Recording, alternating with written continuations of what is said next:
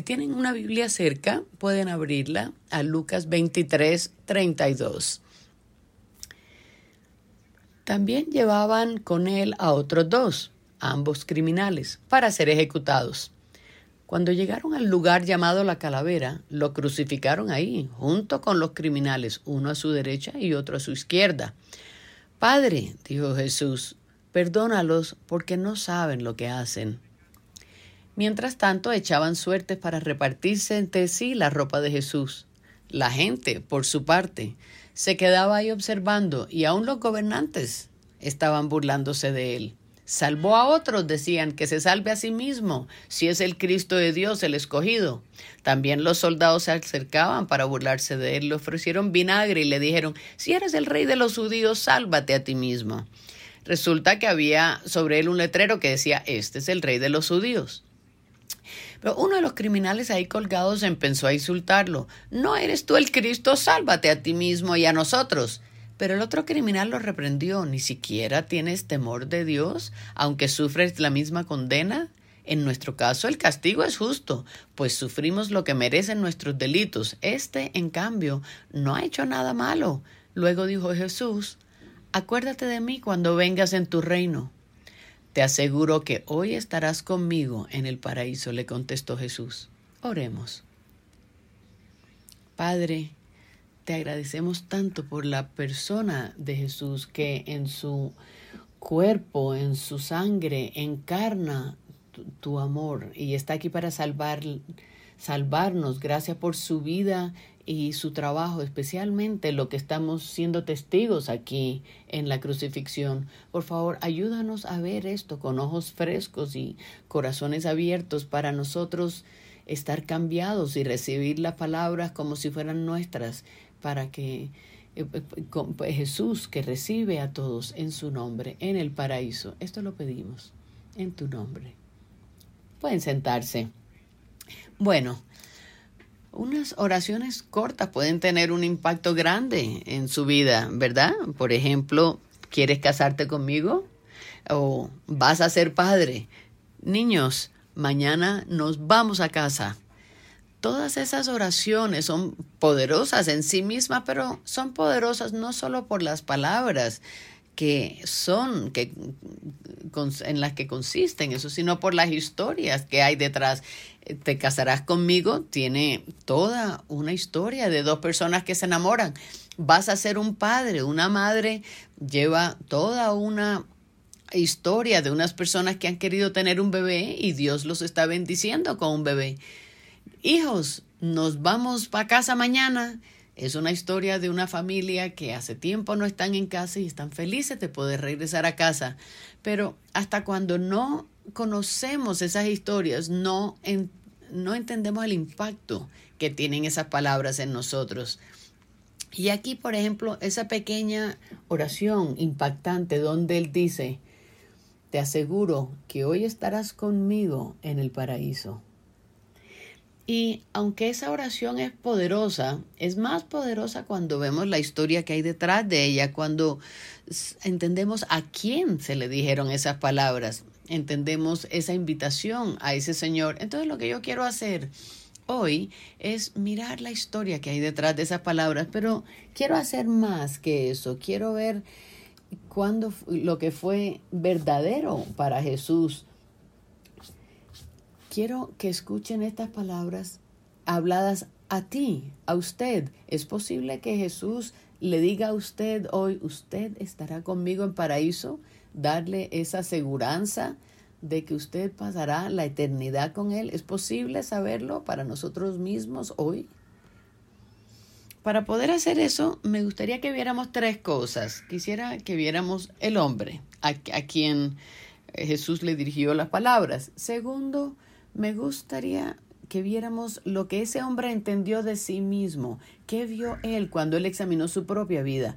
Y por último, quisiera que viéramos lo que él vio cuando él miró a Jesús y que Jesús le ofreció esa invitación de estar en el paraíso.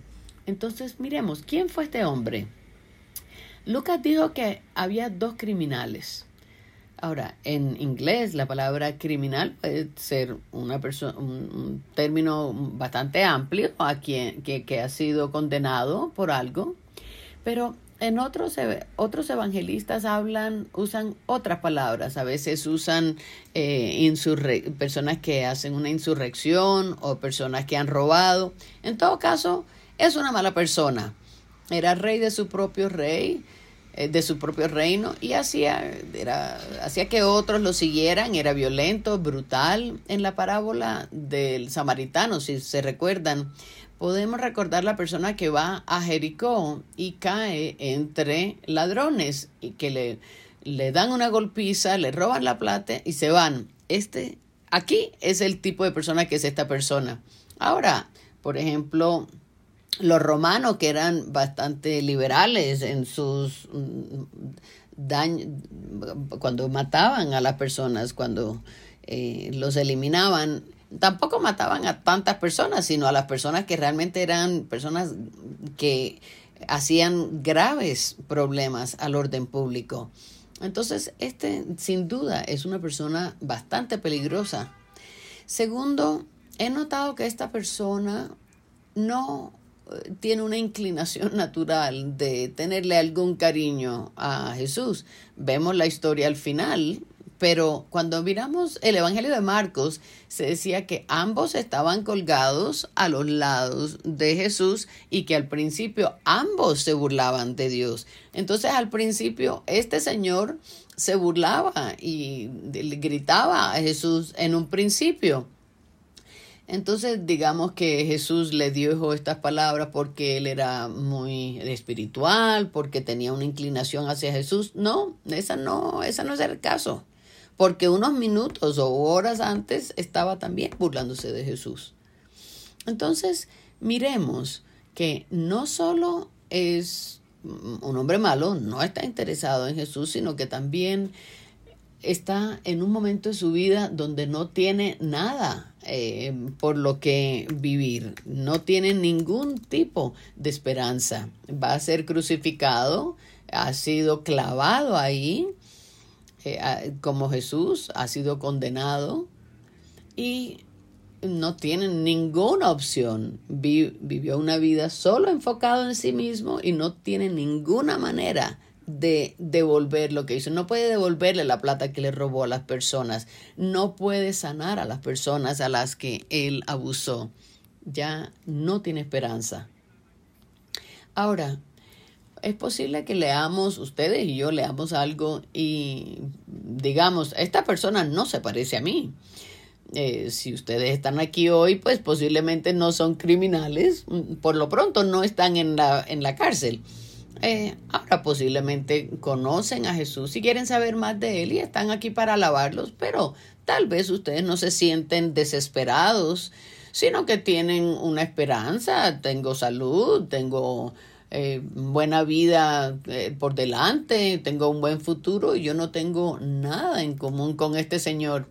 Pero si miramos por debajo de la superficie, es posible que nosotros tengamos más en común con este señor que lo que quisiéramos reconocer. ¿Cuántos podemos estar de acuerdo con que muchas veces estamos más interesados en nosotros mismos y decirle que ayudarle a otro? Cuando nos levantamos en la mañana, estamos nosotros pensando, ¿qué necesito hacer yo para mí hoy? En vez de pensar en comenzar el día con ¿qué puedo hacer por otro? Nosotros nos coronamos a nosotros mismos y muchas veces queremos que otros nos sirvan y nos molestamos con aquellos que no nos sirven como quisiéramos. Y posiblemente que estemos interesados en Jesús, pero no es nuestra inclinación natural. Por lo general, al principio, cuando nos despertamos, lo primero que pensamos no es Jesús, ¿qué puedo hacer por ti? Sino que posiblemente ya acudamos a Él cuando ya realmente lo necesitamos.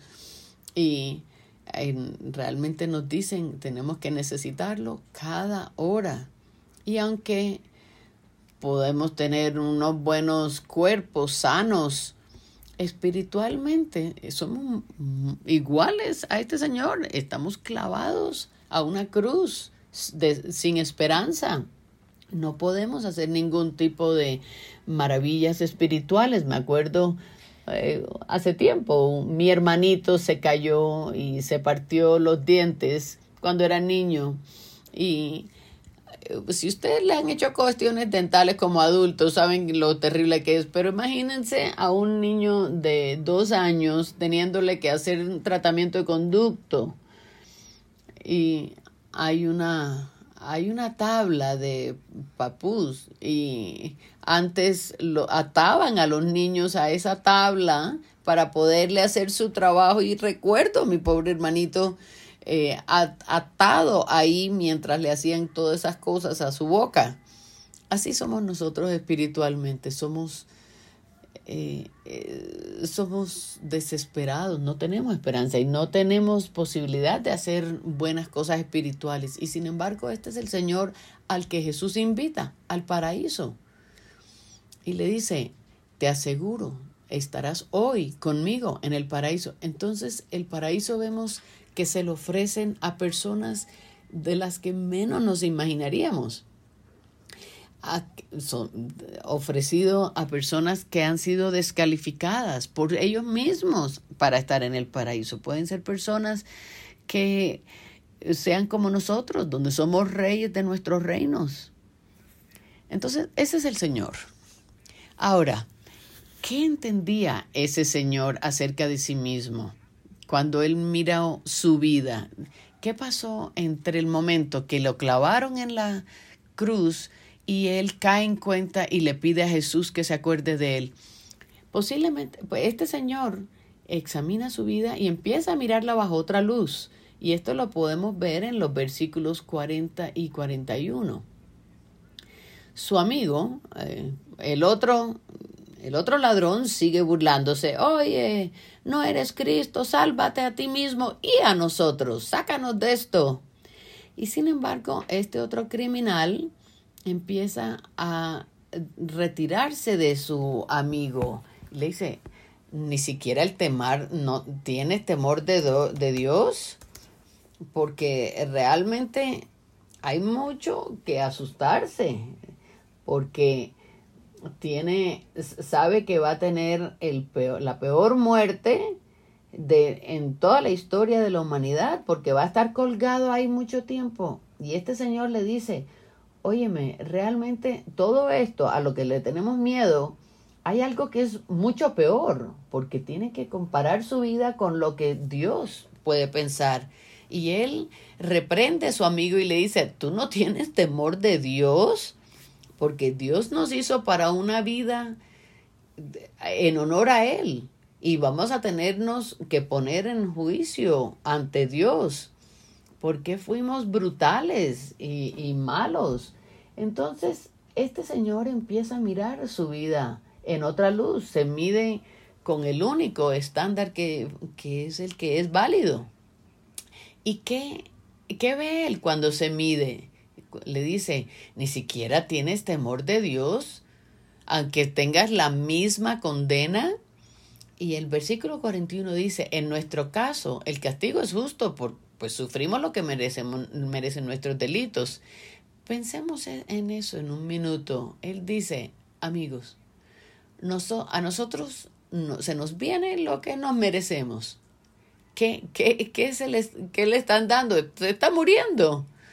Dice, para nosotros merecemos esta vida, esta muerte por esta vida que tuvimos. Esto lo merezco. Ahora, eso de todas maneras es difícil para alguien decirlo, y hoy día en nuestra cultura es difícil. No sé si ustedes se acuerdan de esa película, La Redención Shawshank, una película de un señor que fue falsamente acusado a prisión por el resto de su vida, y a medida que va conociendo a sus compañeros en la cárcel, conoce a otro señor que era Morgan Freeman y le dice, ¿y usted qué hiciste tú? ¿Por qué estás aquí? Y dice, yo soy inocente, pero yo soy inocente. Y Morgan Freeman le dice, pues claro, en este sitio no hay nadie que se considere culpable. Todo el mundo se cree inocente. Y le preguntan, ¿y tú por qué cuando la amiga que preguntaba decía, ¿y tú por qué estás aquí? Nada, a mí me dañó mi abogado y por eso estoy aquí. Y le pregunta a Morgan Freeman, ¿y tú por qué estás aquí? Dice, por un asesinato. Y dice, entonces supongo que tú también eres inocente. Dice, no, yo soy el único culpable aquí en Shawshank. Muchas veces podemos sentirnos así en la iglesia, ¿verdad? Aquí nadie es culpable. Todos vivimos buenas vidas, hacemos cosas buenas y posiblemente pensemos cualquier problema que yo tenga o dificultades, bueno, es por otra persona es culpable. Mi mamá, mi papá, mi abogado. Las circunstancias conspiraron para ser la persona que soy.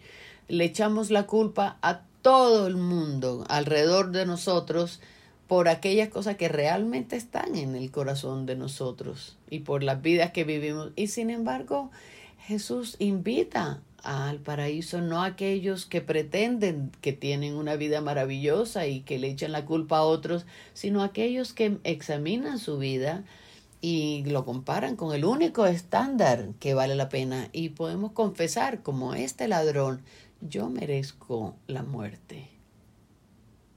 Nuestro mundo dice, no, tú no mereces la muerte, sino tú mereces todo lo que tú quieras y ahí está esperándote afuera.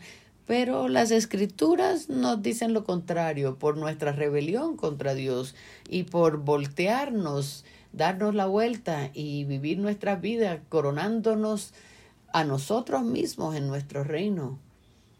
Y en cambio tener una condena igual a este Señor. Y entonces Jesús invita al paraíso a aquellos que menos esperamos, invita a las personas que se dan cuenta que no merecen el paraíso, sino lo opuesto. Y este Señor toma otro paso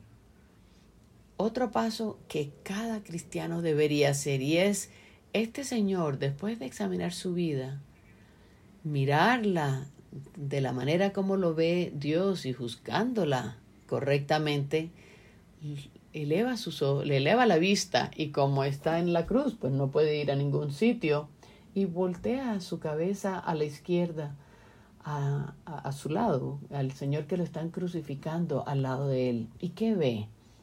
En la superficie no ve mucho. En la superficie ve una persona que ha sido golpeada, está sangrando, está cansada y apenas está irguiéndose para poder respirar. Lo han maltratado, se han burlado de él y siguen burlando de él y tiene una corona de espinas. Entonces en la parte de afuera no ve mucho y es igual a nosotros los cristianos. Cuando leemos la escritura no vemos mucho.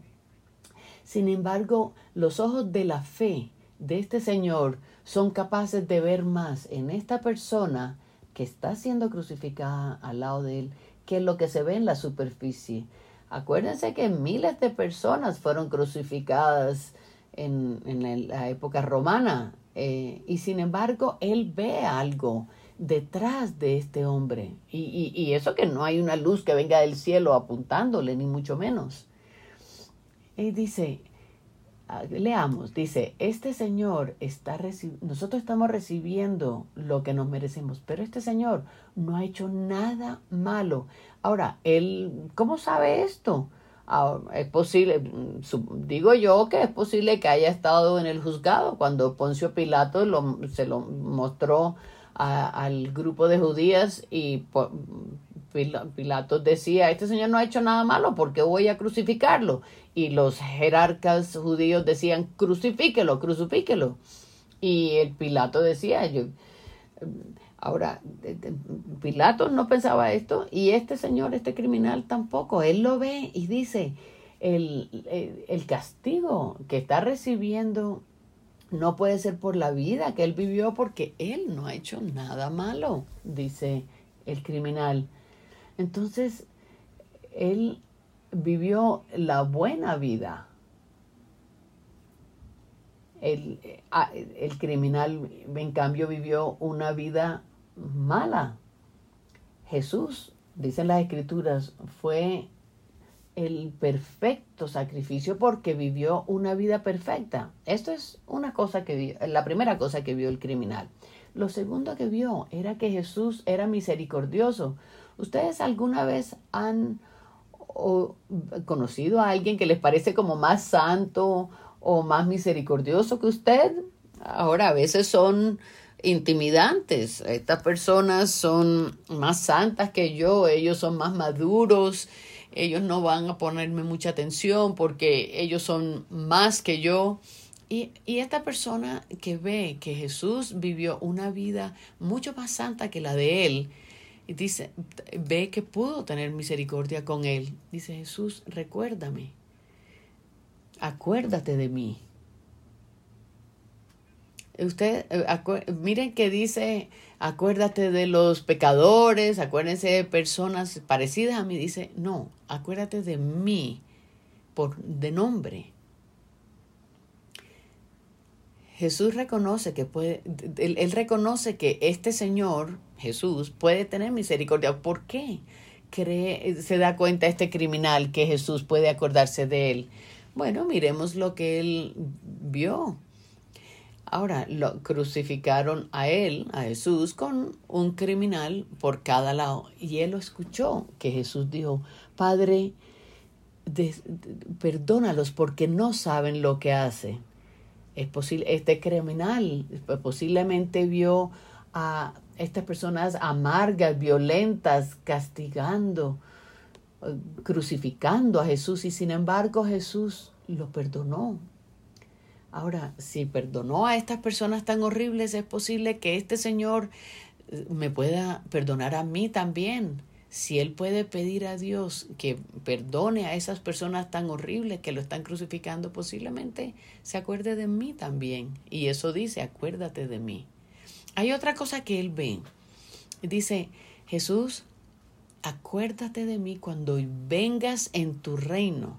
Él se da cuenta que Jesús es rey.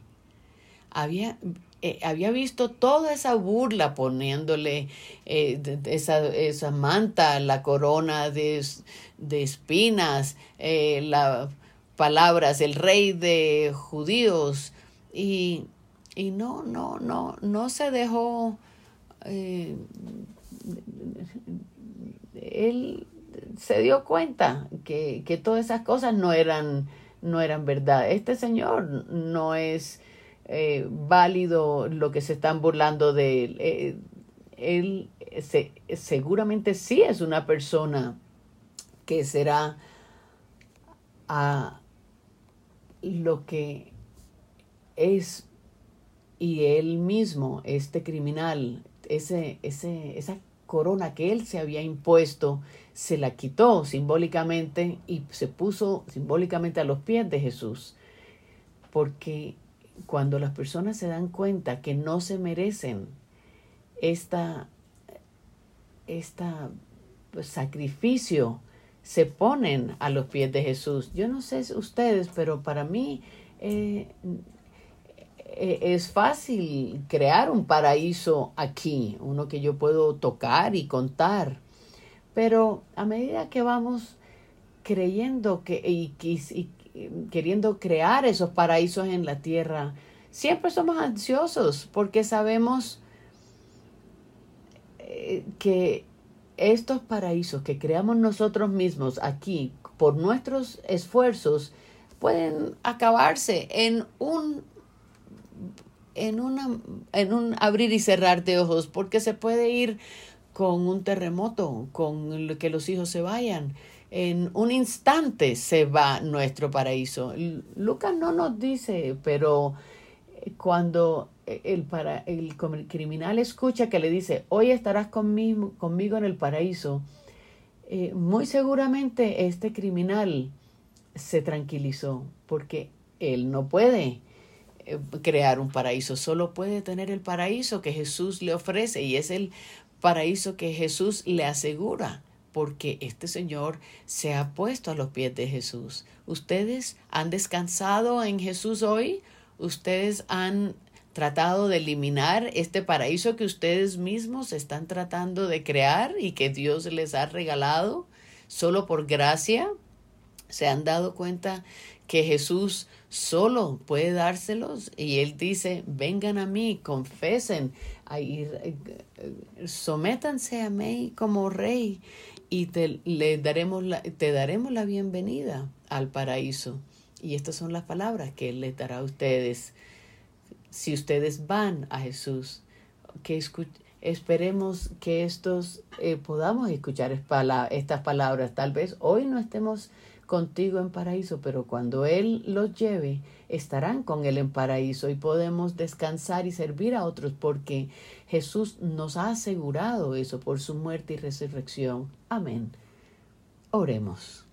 Padre, te agradecemos por este regalo de la gracia para estos pecadores que somos, así como este Señor que estaba en la cruz al lado de Jesús hace 2000 años. Nosotros hemos entregado nuestro derecho de ir al paraíso, pero tú has venido a nosotros en la persona de Jesús, viviendo la vida donde Él no hizo nada malo e intercambiando eso por la vida nuestra, que hemos hecho todo lo malo, donde has tomado nuestros pecados y volviendo a vivir, acordándose de los pecadores como nosotros. Jesús, por favor, acuérdate de nosotros, ya que estás sentado en tu reino. Recíbenos en tu reino, en tu buen tiempo. Eso te lo pedimos en tu nombre poderoso. Amén.